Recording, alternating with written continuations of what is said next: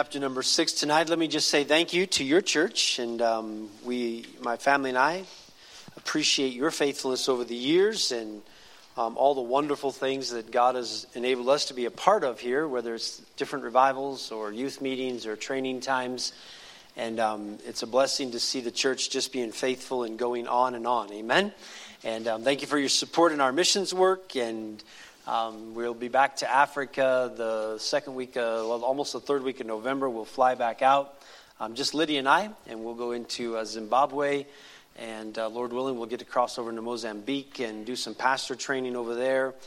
We already have December and January packed out with vacation Bible schools. I think on the last count that there's about 16 different places that want vacation Bible school, as well as 2 camps. Obviously, I'm not going to do all that. But my son-in-law Anthony will help with some of it, so that's a blessing. Him and Abigail will do several of those. A couple of other young men, Victor, Tashinga, that have been trained up in Zimbabwe, they'll help with a couple of them. A young man named Donkey and Michael out in the village areas, they'll help with those. I just want to help them coordinate it all, amen? But they've already been doing them, and it's a wonderful work that God is multiplying over there. And so pray much for that. Going to be a very busy time. We have at least 2 church plants that we want to get off the ground, one in a place called Chiboué. The young man there, Brother Bongai and his wife, they've moved back to their home place. He's been up in the Bible Institute. He's moved back there in Zimbabwe, and he's building a house right now. He's been out soul winning, and we plan to do a big tent meeting and a gospel preaching thing when we get there sometime, maybe in January, to help launch that new church. And then just 2 days ago, the pastor over there named Titus, who is kind of overseeing most of the ministries now in Zimbabwe at a Solid Rock Baptist Church there, just sent me a new location that we're aware of. And they decided to stop in there the other day when they were passing by, met several people, and the people said, well, how come you don't come here and preach? And we need a church too. And so we've put that on the list. I'm not sure where it'll sit, but we'll do something, amen? And so just a lot of great opportunities. Continue to pray for the works in India. Don't always say a whole lot about them, but they're just being faithful. God is doing some great things. They're still planting churches. They're still going forward. It's not a very friendly place for the gospel anymore, but they don't quit.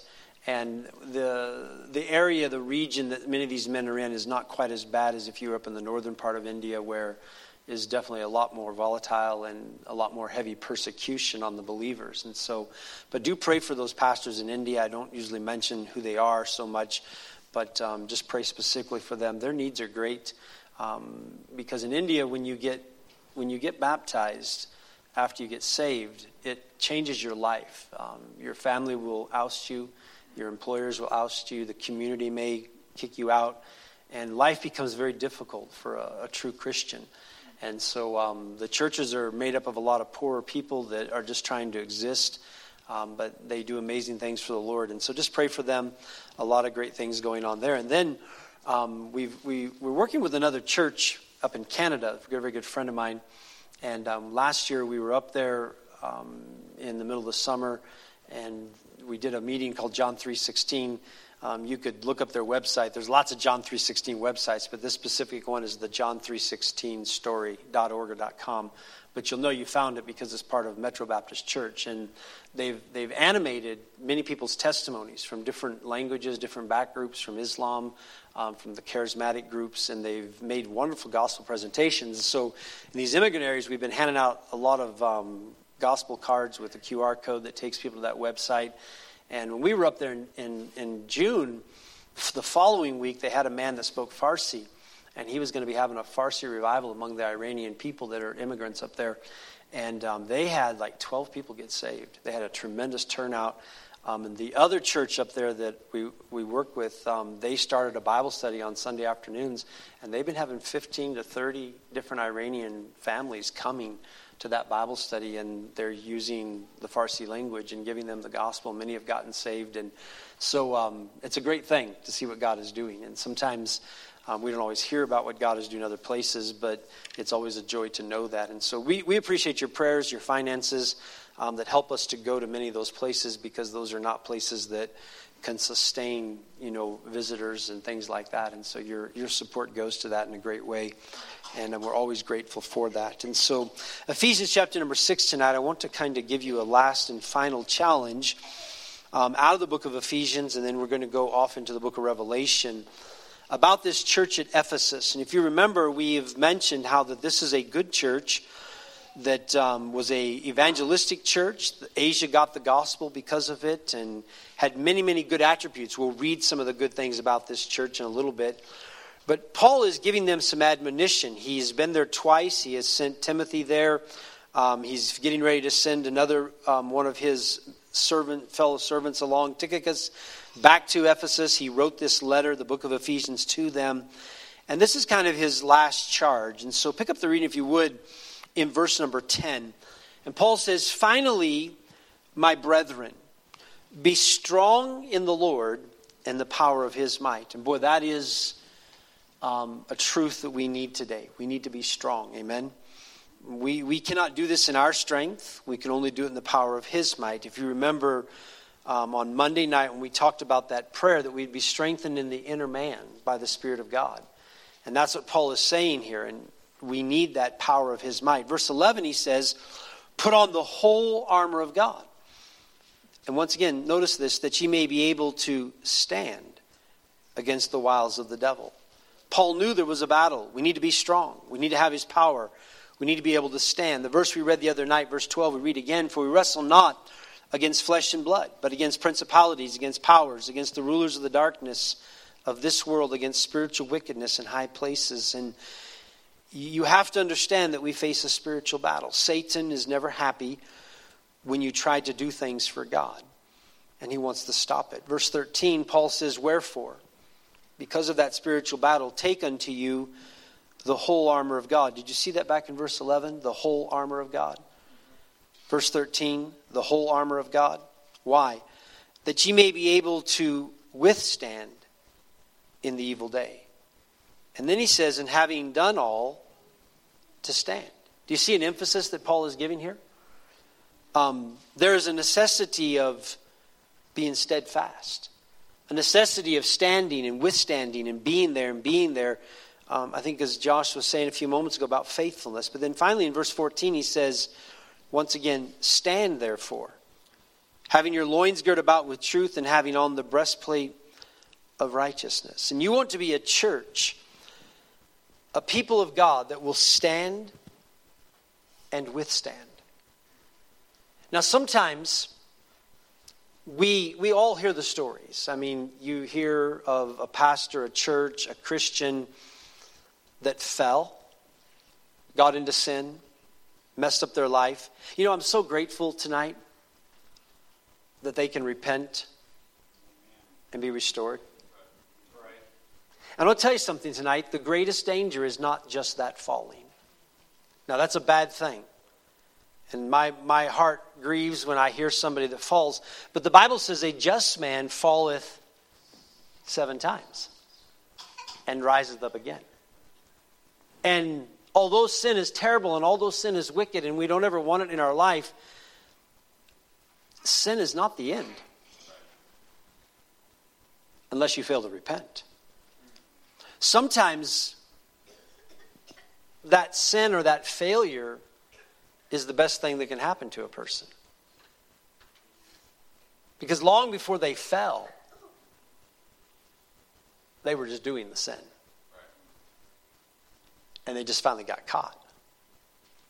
It's a terrible thing when you just live in sin and live in sin and live in sin and never get caught. It just eats away at you, you know. And sometimes getting caught is one of the best things. Those of you that have children, you understand what I'm talking about. You kind of like it when you catch your kids doing something wrong before they do something worse. You understand what I'm saying? You're like, wow, I'm glad I caught them stealing that candy bar, you know, before they were stealing something bigger and making bigger mistakes in their life.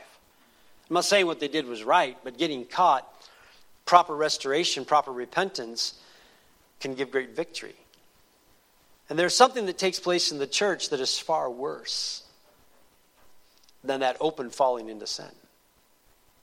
And that's what I believe Paul was greatly concerned about. Because sometimes everything looks good, but it's not good.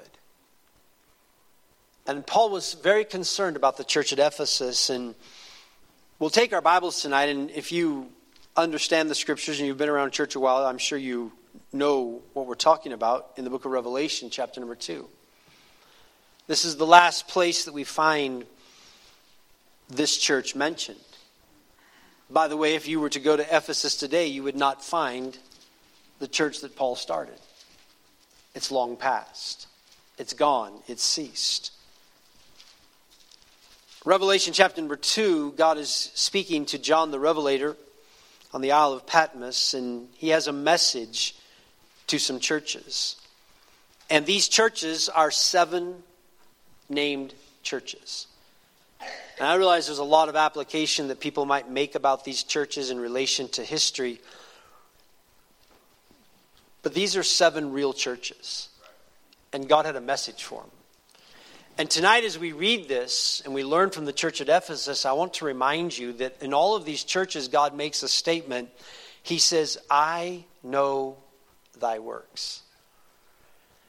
And the truth is tonight, people can write lots of things about Mountain View Baptist Church.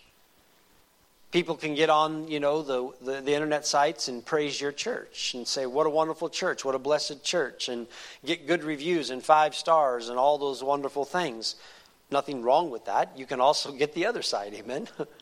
You can get where people say lots of bad things about your church. And to honestly with you tonight, I wish we didn't care about that as much as we cared about what God says. We get so worked up over what people say. I've just kind of made a personal decision in my own life. Personally, I don't care what people say out there. Because it doesn't change anything. If they want to talk bad about me, that's fine. If they want to talk good about me, that's fine. I'd rather not hear either side of it. I don't need to get on there and search and try to figure out the reviews that Bill Smith gets. Now, if you do for your life, that's fine. That's your personal thing. Go for it, amen. But I'm not. I just don't ever care. Because I want to tell you what really matters is what God knows. And if God was going to write an epistle, my question tonight is, what would God say about Mountain View Baptist Church? And we all realize someday the Bible says that every one of us shall stand before God and we'll give an account of our life. There's this thing called the judgment seat of Christ. And it is a judgment of rewards. It's not a judgment of shame. I'm thankful that God's not going to shame us as believers. We'll stand before God and He will give us our rewards. He'll show us what we lost out on because of our life perhaps. But there is an accounting to God someday. And God's not going to lie or, He's not going to say we're something we're not. And God left these 7 churches and He wrote about them. And we're just going to look at the one tonight, the church at Ephesus. So verse number 1 of Revelation chapter number 2, it says, unto the angel of the church of Ephesus write, these things saith he that holdeth the 7 stars in his right hand, who walketh in the midst of the 7 golden candlesticks. Now verse 2 is what I've already mentioned. He says, I know thy works. God knows. Look at some of the things that God commends this church for. And I think it's important to take a moment and look at the good things God said about this church. He said, I know thy works, thy labor, and thy patience. Those are good things, aren't they? I mean, it's good when God looks at a church and says they're working, amen? It's good when God looks at that church and He says they're laboring. I like even He says that word patience. That's the right type of labor. That's the right type of work, all right? Sometimes our work and our labor, if you've ever planted a garden, you have to have patience, don't you? It takes time for that seed to grow up. If you grow things from seeds, it's way different than growing it from a plant, amen? Somebody had to get that plant to a place, right? And it's a whole lot more work to get a seed to a plant than it is a plant to something else. There are trees that take 15 years to produce fruit.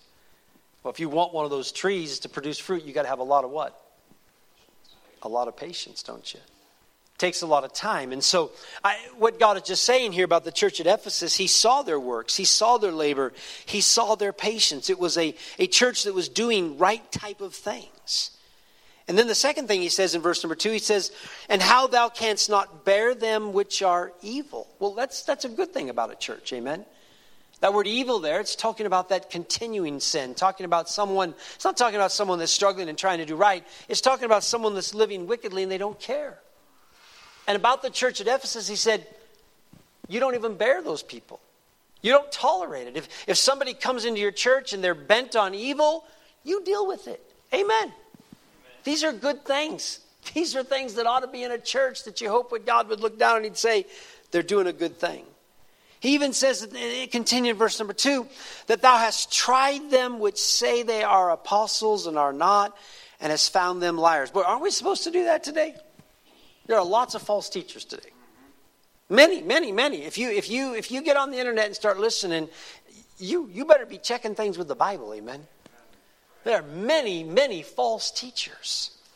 If you get books and read books, you better be careful. Many books are written and they are false teachers. Here is where everything must be tested, is by the Scriptures. And not by the obscure passages that are hard to understand. You can always make an obscure passage say anything you want to make it say. But you've got to take the clear teaching of the Word of God and test people. And say, that doesn't line up with the clear teaching of the Word of God. And this is what the church at Ephesus did. They were trying them, and those false apostles, they found them and called them what they were, liars. Verse 3, they say, and hast borne, and hast patience, and for my name's sake hast labored. And notice this, and hast not fainted. That's wonderful. This church was doing everything. I mean, they would have, if they were alive today, they'd have an anchor program, amen? If they were alive today, they'd have a scripture collating printing ministry. If they were alive today, they'd be supporting missionaries. If this church was in existence today, man, they'd be standing strong and saying, this is what the Bible says. And I'm just saying, this was a good church. It's the type of church that if you were visiting, you'd say, wow, I want to be there. God listed all these good things about this church. We're going to jump a little bit because he comes to the negative, but we'll come back to it. Let's jump ahead to verse 6 because he's continuing the good things. He says, but this thou hast, that thou hatest the deeds of the Nicolaitans, which I also hate. Now, that little phrase right there, Nicolaitans, I love when I get around preachers. You know, and preachers, we all have opinions. And it's fun to just kind of let everybody think what they think those Nicolaitans are. All right? Now, the thing is, God doesn't tell us. You only find it mentioned here, and we'll read it one other place, if you will. Just look over at the church here in Smyrna, all right? And I've got to get it because I didn't write it down, but I know it's mentioned there. I'll find it real quick, all right? Maybe I will, maybe I won't. Because I wasn't going to mention it, but I thought I will now, since I did. Verse 8. Verse 15, there we are. And so verse 15, he's talking to the church at Pergamos. And he says, thou hast also them that hold the doctrine of the Nicolaitans, which thing I hate. So it's very interesting. The church at Ephesus, they hated it like God hated it. The church over at Pergamos, it was in the church there. Now, once again, there's nowhere in the Scriptures where you'll ever find these Nicolaitans mentioned, all right? But I will tell you something you do find in the Scriptures. Do you know you find things that God says he hates? You'll find those in the Bible. And so whatever those Nicolaitans were doing or saying, I'll guarantee you it had to be in the categories of the things that God hates. Now, we're not going to look at it tonight, but go back and see what the book of Proverbs says when it says, these 6 things that the Lord hates, 7 are an abomination. There are other things you can read in the Bible. Maybe sometime go through the Bible and say, what is everything God hates? Well, he hated the Nicolaitans, what they were doing. So they must have been somewhere in that category, all right? And there's lots of things that people will say about it. But here's my whole point. The church at Ephesus hated what God hated. This was a good church. This church, I'm telling you, if this church was sitting in the United States of America today, it's probably the church that everybody would write about. It's probably the church that everybody would say, look at that church, look at that church, look at that church. He didn't say that they had these things, like as in past tense. He was talking about they were doing these things. But there's a problem. It's verse number 4.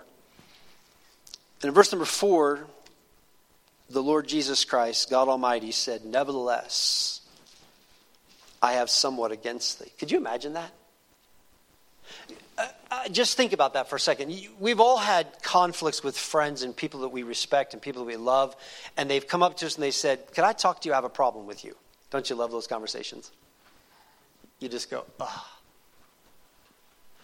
Could you imagine God saying, "Here's all your good things, but I have a problem with you. I have somewhat against thee." And here's the tragedy as God begins to tell them what the problem is. The end of verse number 4. He says, "Because thou hast left thy first love." Now this is an often misquoted verse. Because many times people will, in their speaking, they will say they lost their love. But it doesn't say they lost their love. It says they what? Left their love. Now there's a difference between losing something and leaving something. Correct? Did you ever lose your remote control? You say, "Well, I can't find my remote control. I lost it." So I'm absolutely certain what you did is you put it someplace on purpose so you couldn't find it, right? No. You just don't know what happened to it. But there's a difference when you've left something, when you've made a choice and say, "I don't want that anymore. I'm leaving that behind." And God said about the church at Ephesus, He said, "I have somewhat against thee because thou hast left thy first love." Now once again, hear me tonight. This church was functioning. This church opened their doors up and had church. This church, if they were today, had the choir. This church had the music. This church had special songs. This church had, evangelism programs. This church had, ministries. This church stood for what was right. This church had everything that made it look like a very good church. But there was a problem. They'd left their love. They'd become what I'm calling tonight a mechanical church. Are you hearing me? Mechanical. Just going through the motions. This is why marriages fall apart, because they just go through the motions. They go through the motions, but they've left their first love. And they stay married because of the kids. They stay married because, they're friends. They stay married because of the benefits, whatever. And outwardly it all looks good. But when you go behind the doors of the house, it's not so good. Happens to churches. Outwardly, it all looks good. People come, they carry their Bible, they have prayer meetings, they go through the motions, they go through the rituals, and God in heaven looks down and He says, "Wow, that's good, that's good, that's good, that's good, that's good, that's good." But do you want to hear God honestly say, "All that's good, but I have a problem"? And it's a big problem. You've left your first love. Now, what is that first love? Because don't you think tonight that would be very important to understand what that is? What is that first love? I don't think it's very complex. Could you hold your hand in Revelation? We'll come right back to it. But Matthew chapter number 22.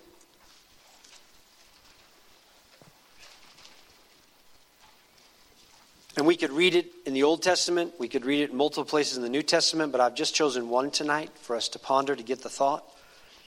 Matthew chapter number 22, there was a lawyer that came with a question tempting Jesus in verse 36. He said, "Master, which is the great commandment in the law?"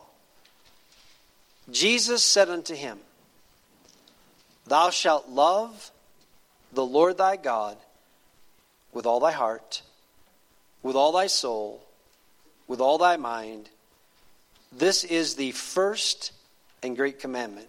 And the second is like unto it, thou shalt love thy neighbor as thyself. On these two commandments hang all the law and the prophets." What's our first love supposed to be? God. Not just God, but to love God with all. That is to be our first love. And God said about the church at Ephesus, I have somewhat against thee because you left that. Now here's the problem tonight. Oftentimes, we look at, and we could basically say there's three directions of love. Number one, God, right? Okay, and obviously Jesus said, secondly, to love your neighbors yourself. But when you break that down in the scriptures, there's two types of neighbors, amen? There's the neighbor that's in the church. We are to love one another in the body of Christ, amen? And then there's that love for everyone that is outside of the body of Christ. Our love for outside the body of Christ is our desire to give them the gospel so that they might get what? Saved. Really, that's the only thing that really demonstrates love to a lost person. I'm not against doing good things for lost people. I do them all the time. I feed lots of people in Africa and India. We buy blankets. We take water. We've drilled wells. We've done all types of things to show our love to those lost people because we want them to come under the preaching of the gospel and get saved. Amen? But if I buy them rice and blankets and don't tell them the gospel of Jesus Christ, have I shown any love to them? Absolutely not. They're going to die and go to hell. And so the important is the gospel, all right? And we need to have that type of love. And then there's our love for the body of Christ. And we are to love one another, as we've talked about. And we are to have that proper love that would forbear one with another. We would care for one another. We'd see a need. We'd help each other. We'd stand by someone when they're weak, that they might not fall. And we could go on and on. There's all types of love that should take place inside of the true body of Christ, in our local church as well as other true believers. And then obviously there is our love for God. That's supreme. Now here's the problem. Which of those loves diminishes first? Now here's what happens. We see somebody who has left their love for souls. Someone that no longer gives out a gospel tract, no longer cares about people getting saved. And we say, oh my, we need to help them become a soul winner. So we have a soul winning conference. And people like me come in and they try to motivate people to evangelize the lost. I've done many of those. In fact, there was a day in my life when I used to tell people, if you'd go out among the lost people and you would see the brokenhearted, and I could show you the pictures, and I could show you starving people, burning people, dying people, hurting people, and your heart would get emotionally stirred, and you would say, boy, I need to go out and evangelize the lost, and people would go and evangelize the lost, and I learned something that never lasted. Because their real problem was not their love for the lost. That was not their first love.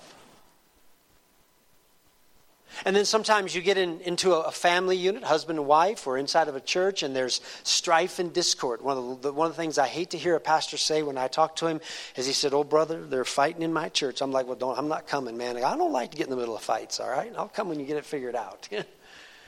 Boy, you get those people together and you say, man, if you would just love each other, and you try to show the sides and all this type of stuff and the reasoning, and, whether it's a husband and wife, or whether it's a father and a daughter, a father and a son, or whether it's, two members of the church, they're about to kill each other, and you're trying to sort out their problem, and you're thinking, boy, if they would just love each other, life would be better.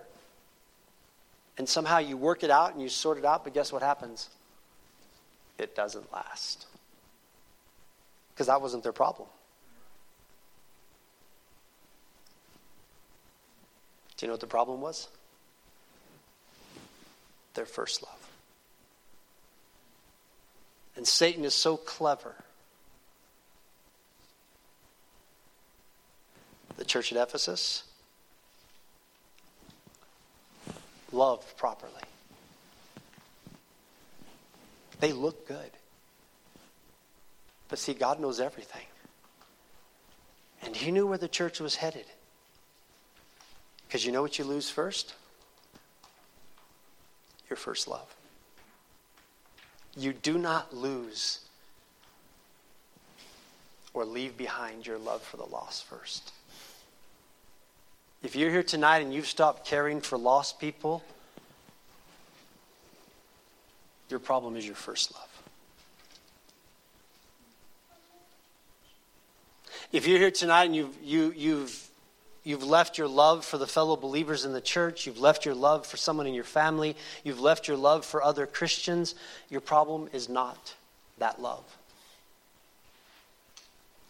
It is a symptom of the fact that you left your first love. Because, friends, you can go through the motions without love. You can be a mechanical church and going through the motions. That was the church at Ephesus. And God said, I have something against you. You left your first love. Now, once again, remember what I said earlier? When somebody falls, sometimes that's a really good thing because it reveals the problem. When things blow up, sometimes that's a good thing if you deal with it properly. If you try to just deal with the symptom, you'll never cure the problem. But if you understand where the root lies, remember our prayer from chapter number 3. Pray that people be rooted in what? The love of God. Do you know what the root problem is? In every situation, I've left my first love.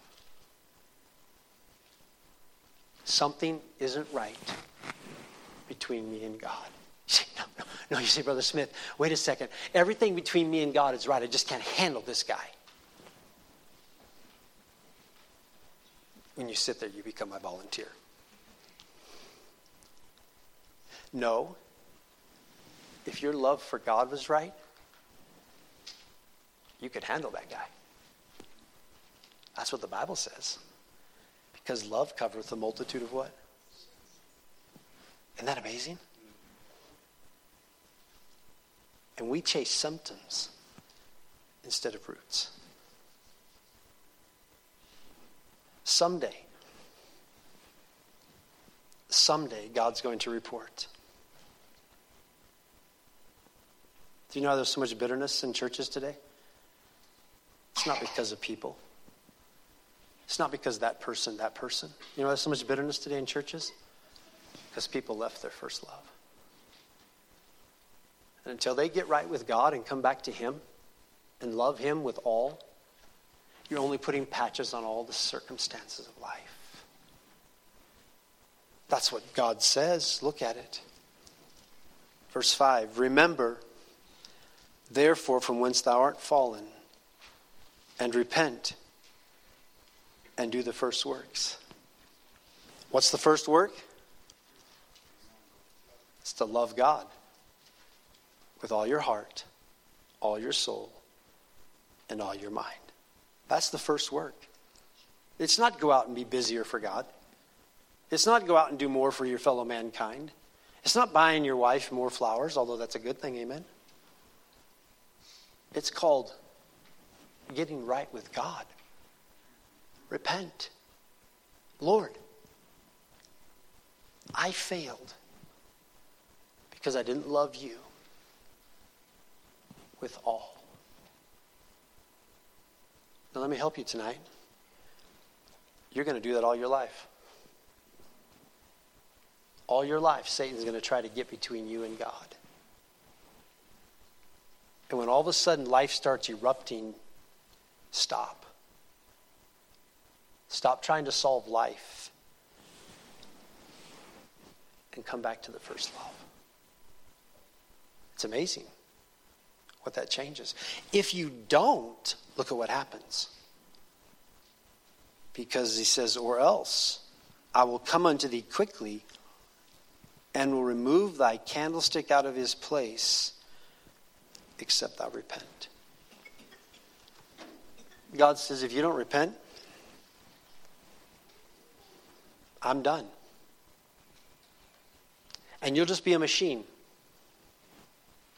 A mechanized church. Going through the motions. laboring in the flesh, and sooner or later, it'll go away. Because you're going to get weary. You're going to get tired. You're going to compromise. You're going to leave your love for the lost. You're going to leave your love for each other. And because you left your love for God, it's not even no longer going to look like His church. And it'll go away. And so Paul warned the church in Acts. He said, beware. Beware, be careful. He wrote the book of Ephesians and he gave all these instructions about unity and walking with God. And he said, finally, my brethren, stand. But how are you going to stand? The armor of God. The armor of God. His righteousness. His truth. Your feet shod with the preparation of the gospel of peace. Your helmet of salvation. But all of those things are encompassed by what? First love. First love. And tonight I just want to plead with you as Mountain View Baptist Church. If you want your church to go on and on and on and on and on and on and withstand all the attacks of Satan, never leave that first love. As an individual, always search your heart and make certain there's nothing between you and Him. Amen? And honestly, if there's nothing between you and God, then guess what?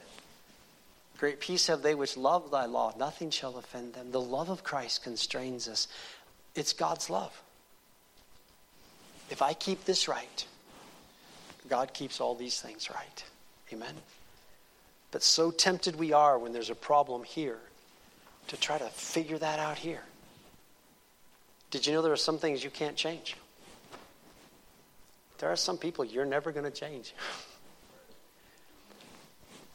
But your love for God can change you so that you can forbear with them. Amen?